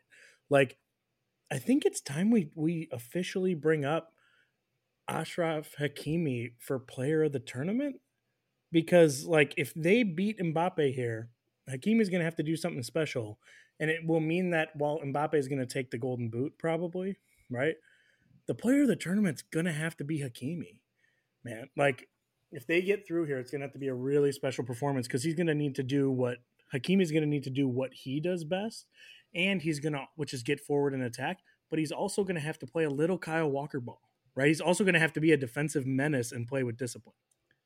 Right. And I think that's bookmark it right away. If France continues to deploy Kylian Mbappe out on the left like they have this tournament, and he's going one-on-one with Hakimi, his teammate at PSG, that's the match. That's the game. That's where the game's going to be won or lost, I think, right there. Yeah, that's your best. That's your best guy on my best guy, and we'll see best on best. Yeah, Yep. And their teammates, they do this all the time. This is right. This is not going to be a surprise. Right, and I'm fascinated. As soon as I kind of connected two and two and was like, oh, these guys are going to, unless France does something different, these guys are going to be going head to head. Look, I think England, I alluded to it a minute ago. I think they did their game plan to neutralize Mbappe was amazing. Just an amazing game plan. Morocco might be able to emulate that, man.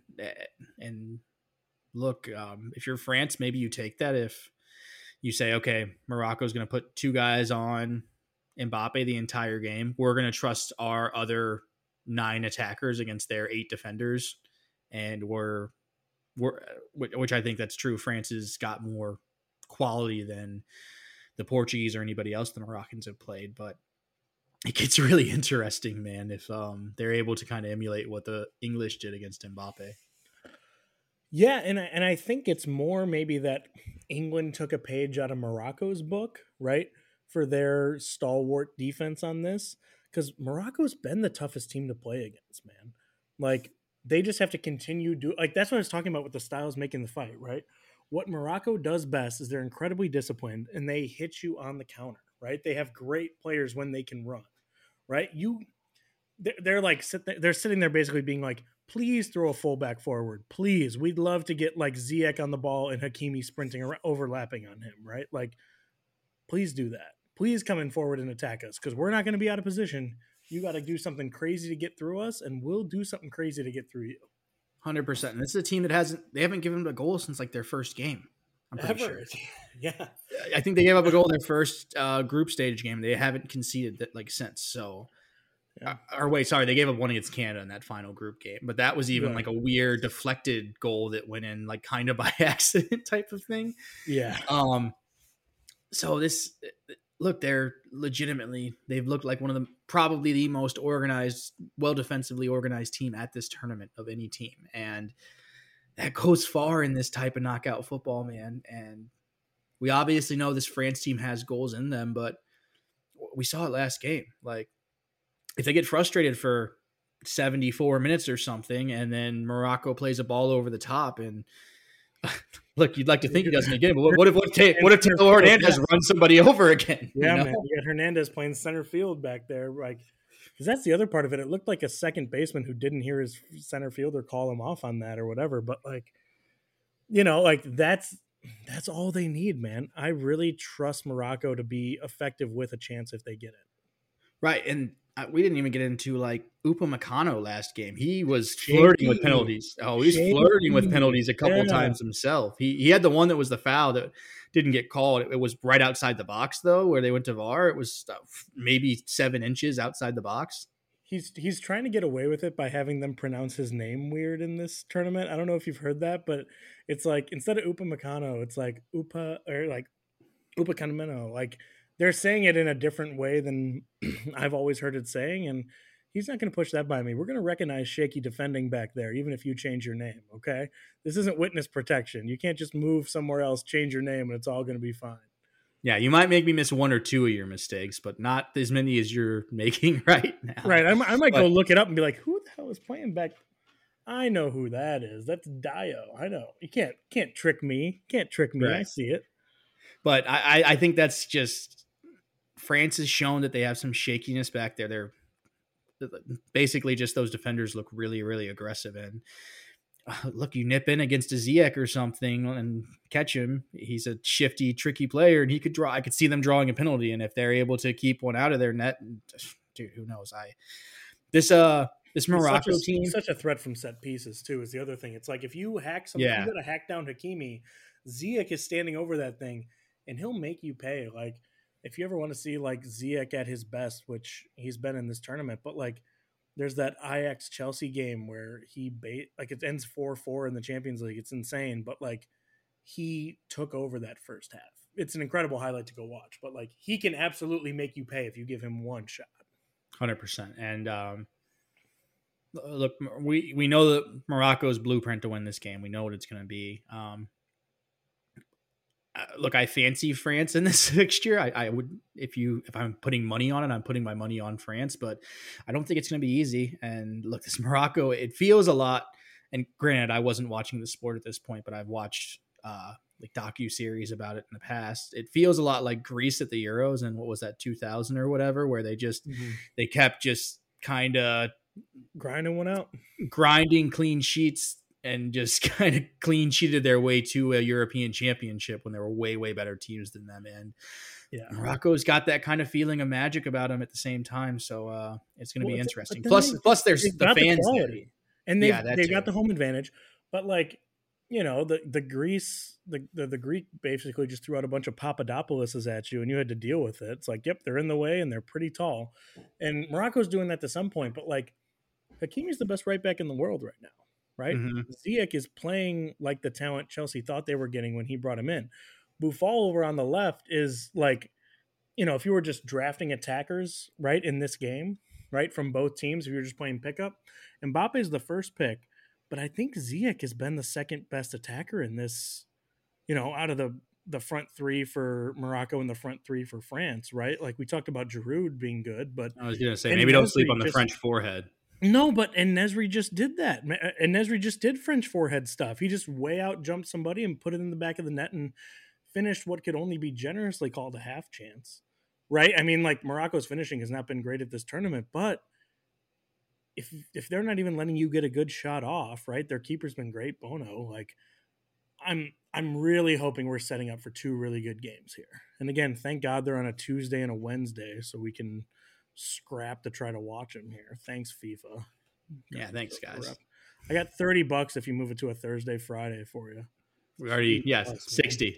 The offer from earlier stands. You maybe go to the ATM. We're getting down to like 54, but $60. I get that these games have to happen midweek, and I'm not even asking for them to be on at a reasonable time because I understand time differences. But no, we have to play Tuesday, and then we have to play again on Wednesday. It's like you just play these games in one day, and then everybody would have the same amount of rest. No, you don't care. All right, okay, fine. I say screw it. What are we deciding things based on? You're not even pretending it's not corruption at this point. I say screw it. We punt both these games to Saturday, and then the next Saturday we just extend the tournament and we play you're the final missing out. next Saturday. Triple header Saturday, right? You make Argentina, Croatia play first. They go to play the winner of France, Morocco, right? So you get the 9 a.m., then you get the 11 a.m., and then everybody plays at 1 p.m., right? AAU basketball style. We need to say like these games in. Little League Baseball tournament championship Sunday. I'm sorry if you're tired. Both teams will be tired, but you'll be more tired than them, so you'll just have to play better. Fine, figure it out. Like, God, I hate FIFA, man. When I was a little kid, hate FIFA. When I was a little kid, one time we were down in Florida and I was playing like youth American football, and we had to play 2 youth football games in like 4 hours. So we played our first game, and look, I was playing like offense, defense, special teams, and not getting off the field for essentially ranked tight end. essentially 5 to 6 straight hours of just chasing people or chasing footballs, or it was a tough car ride home. That McDonald's in the car ride home hit different, man. Absolutely had to take the orange high C that day. Had to. The only thing that could possibly help. But yeah, man. So these games are on Tuesday and Wednesday, so we'll probably be back to talk to you guys about it then. One more thing I think before we kind of wrap up and go here, Spencer, but what do you think of all this to bring it back to the men's national team, because that's what we do best here, but like what do you think about this Giovanni Reyna stuff leaking out about Greg after the tournament here? Um, Not to take such an abrupt turn, but yeah, we should sneak we this got to in real start quick. wrapping up. So Yeah. so essentially, and you sent this to me, so I only kind of just touched it, but just to set the table a little bit, basically, it came out. Greg in an interview, I believe, with some outlet said that there was a player. He didn't say who, but I think everybody's kind of speculating it's Gio Reyna. He Mhm. said that a player was being disruptive and um, detrimental to squad chemistry and such like that, and that they were talking about sending him home from the tournament. And basically, the coaching staff and teammates kind of had to step in and get this guy back on side. So yeah, the internet, is a lit.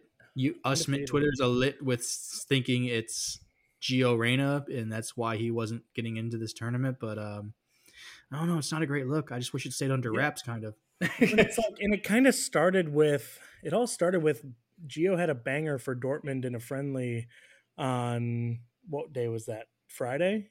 Saturday? He scored a Saturday. banger. Yeah, he scored a banger on Saturday. And then, so that's the first thing you saw about it. So I saw Reina trending and I was like, oh God, it's going to be something else about that. Nope. Awesome goal. Then you scroll down a little bit. The original thing was like he put in the USMNT played a like friendly versus like a local Qatari club team, right? As like a tune up, right? Not televised or anything else. You know what I mean? Like behind closed doors, just getting ready for the game. And like Geo put in such like a lackadaisical poor effort in that game that it started there and then like it kind of carried over. And then when he didn't get in Wales and Jordan Morris went in over him, he like went over the top about it to the point where like Yedlin and Long, like Greg gives this story to whatever reporter, right? Talking about like, oh, we have such good leadership on this team, right? That like Yedlin and Long really talked to this young guy who was having a bad attitude about it.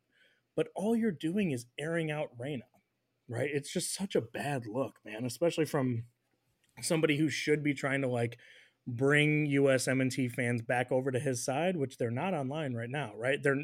They definitely don't want him to come back before this, and this is not helping, man. Yeah, it's a tough look on both sides because look, I think if you're Gio, you're a young player. It's got to be frustrating that.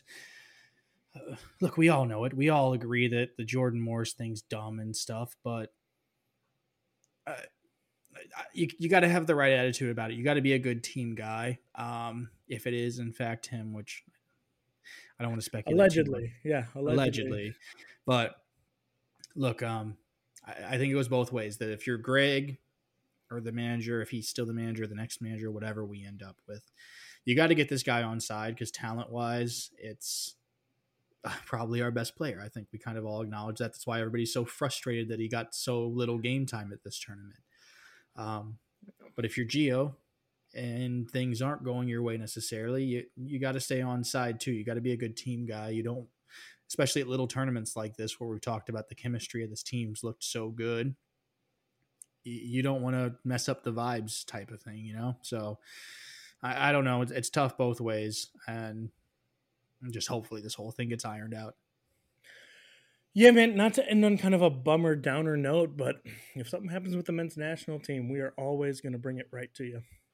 And one other thing we should talk about, which I can't believe we kind of forgot about it when you said journalist and talked about America, it made me think about it. Grant Wall, dude. Grant Wall, man. One of my absolute favorite writers for the USMNT, like for a long time, like that's who I think of, right? If there's like a report about the USMNT and like other stuff too, man. Like I'm a huge college basketball fan, right? Like there's a very famous like cover of Sports Illustrated story I can picture of, and it's the Great Wall of Kentucky when John Wall went to play for um, University of Kentucky, right? With John Calipari. Cover of Sports Illustrated means a lot to me, right? Especially at that time, and he wrote that piece too, man. Like in case you don't know, he I don't want to say mysteriously, but it doesn't quite add up to me. Something happened where he passed away during the Netherlands Argentina game, right? Like shortly after his 48th birthday, seemed to overall be a healthy guy, right? Nobody's been able to say, any like health stuff has come out and it's been heartbreaking, touching tributes, man. It's been almost tough to watch. Like the crazy thing is, look, I follow a lot of American journalists. Obviously, A we're lot.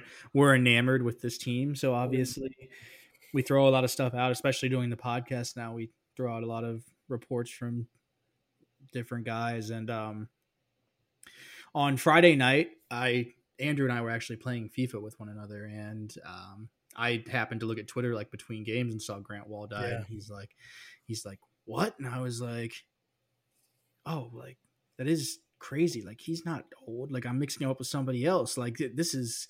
He's like, yeah, we were just talking about him on the podcast about like the rainbow shirt thing, and that's kind of what we're getting into. That there's been, I, what's the proper way to say this? I guess he's been a bit of a. I'm not I'm not making accusations at people, but he's made it maybe a bit uncomfortable for He's Qatari he's he's officials a at this he's a tournament. true journalistic reporter, right? Right. He's not interested in what is easy and like the state line, and you know what I mean? Like he is not for your propaganda, right? Hmm. And the same reason that's always made him a good follow and a good person to read his USMNT coverage is because he's not going to sugarcoat it and he gets great access and does all the legwork, right? Is the same reason he's going to, all right, Qatar, right? You guys say you're going to be accepting of people, right? Even though you're not, you're going to be good for these couple of weeks. I'm going to walk in with a rainbow shirt on. Oh, you're going to detain. Like, he's that type of guy. He's going to push you on your principles. And then to see something like this happen, man, it's just horrible. Sorry, Yeah, he's definitely and he's definitely um, pushed the Qataris at this tournament, and I think that leads into the being a bit suspicious that a guy who his brother obviously came out said he was completely yeah. healthy, and um, it's look, I understand that this life thing that we all are experiencing, it's fragile and it can end at any moment, but it's certainly at least a little bit peculiar, I guess you can say, that a relatively healthy 48-year-old man just happens to drop dead after um, Covering the being a World bit of Cup. a being a bit of a thorn in official sides, but we don't have to get into all of that. Well, I'm sure that's all going to play itself out, but Yeah, um, it's what absolutely I something. If there's any update ever, we'll always talk about it. He's for seemed sure, to be a really good guy, and there's been a lot of really, really emotional, really good journalists and stuff like that giving their take on him. I mean, even Rob Stone, who's working for Fox, who has to sit there and promote Qatar during this tournament, right? They have the television rights and everything else. You know, gives a pretty emotional, eulogy type thing before the game. But yeah. not So enough, not enough from the Fox and the people covering is what I'll say. yeah, Because he worked there for um, like 8 years.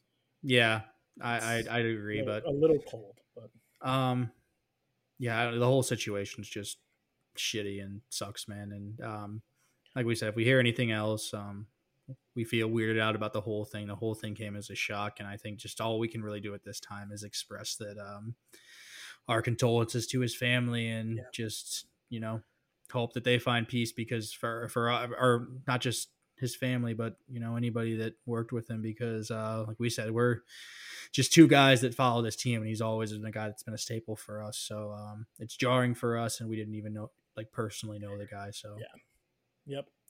um, But shitty note to end on, man. an But important one. It's not. I mean, not us not doing our job, but it mattered, right? yeah, It mattered. It mattered to us, and if something matters to us, we're always going to tell you. well, it's just one more, kind of shade over this tournament as a whole.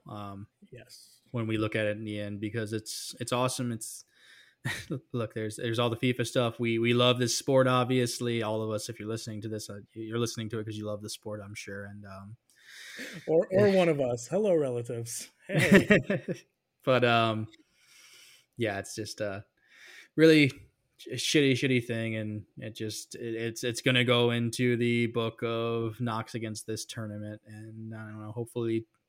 Hopefully we're not having these discussions surrounding a World Cup again, and it's a little more ironed up. But otherwise, we still love the soccer, man, and we're still going to be back talking about it because we love this sport, and we'll be back to talk about these semifinals later this Yeah, week we and are. preview a final, my friend. Yeah, we'll be back to give you the details on the nitty gritty as we get down to the final four here, semifinals. But unless you got anything else, Spencer, I think it's about time for us to get out of here, man. Yeah, only thing I got is to follow us on social because we're popping off a little bit. Trending, People are kind trending. of realizing, we're funny. So at Fish Fries Pod with some heat, a couple And more also, games to get some heat out of. I was if even it, throwing out some US. It was totally an accident, but I even threw out some UFC heat from the I account saw that yesterday. last night. I was laughing so hard at that. It was supposed to be for Yeah, my personal account, but whoops. but it was not. No, but the Couple general one rule is one if you're too many wondering whiskey who, sodas. if you're wondering who tweeted it, if there's a GIF, it was Spencer. If there's a or if there meme of some type, it was Spencer for sure. If it's just a dumb pun and then a typo, it's for sure me. Woot woot, everybody. But yeah, follow us on social at Fish Fries Pod. If you made it this far into the pod and you like what you hear, please hit that follow button.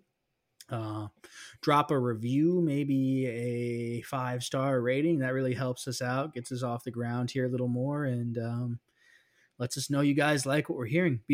Also be sure if you do get to us on social, tell us what you want to hear. We'd Yeah, love man. to get a little engagement. Tell us that what you want us to talk about, all that, and we'll see what we can get to, man. But yeah, otherwise, I think we're ready to get out of here because we're running long on this one, my friend. Yeah, we are. As always, running long on this one. But appreciate it, man. Thank you, buddy. Hey, just like extra time at this tournament, there's plenty of Absolutely. extra time at the end of this. But yeah, If you thought you were getting a 90-minute pod, you haven't been paying attention to how the stoppage time's working. But but until next time, buddy. 155. We're at 155 right now. I feel like that's a 90-minute fixture at the Yeah, World Cup. So we're just I'm about to drop a set play to take my dog outside, but all see if Louis Van Gaal can get us home here. But I appreciate it, man. Thanks, buddy. right. Take care. Talk to you guys soon.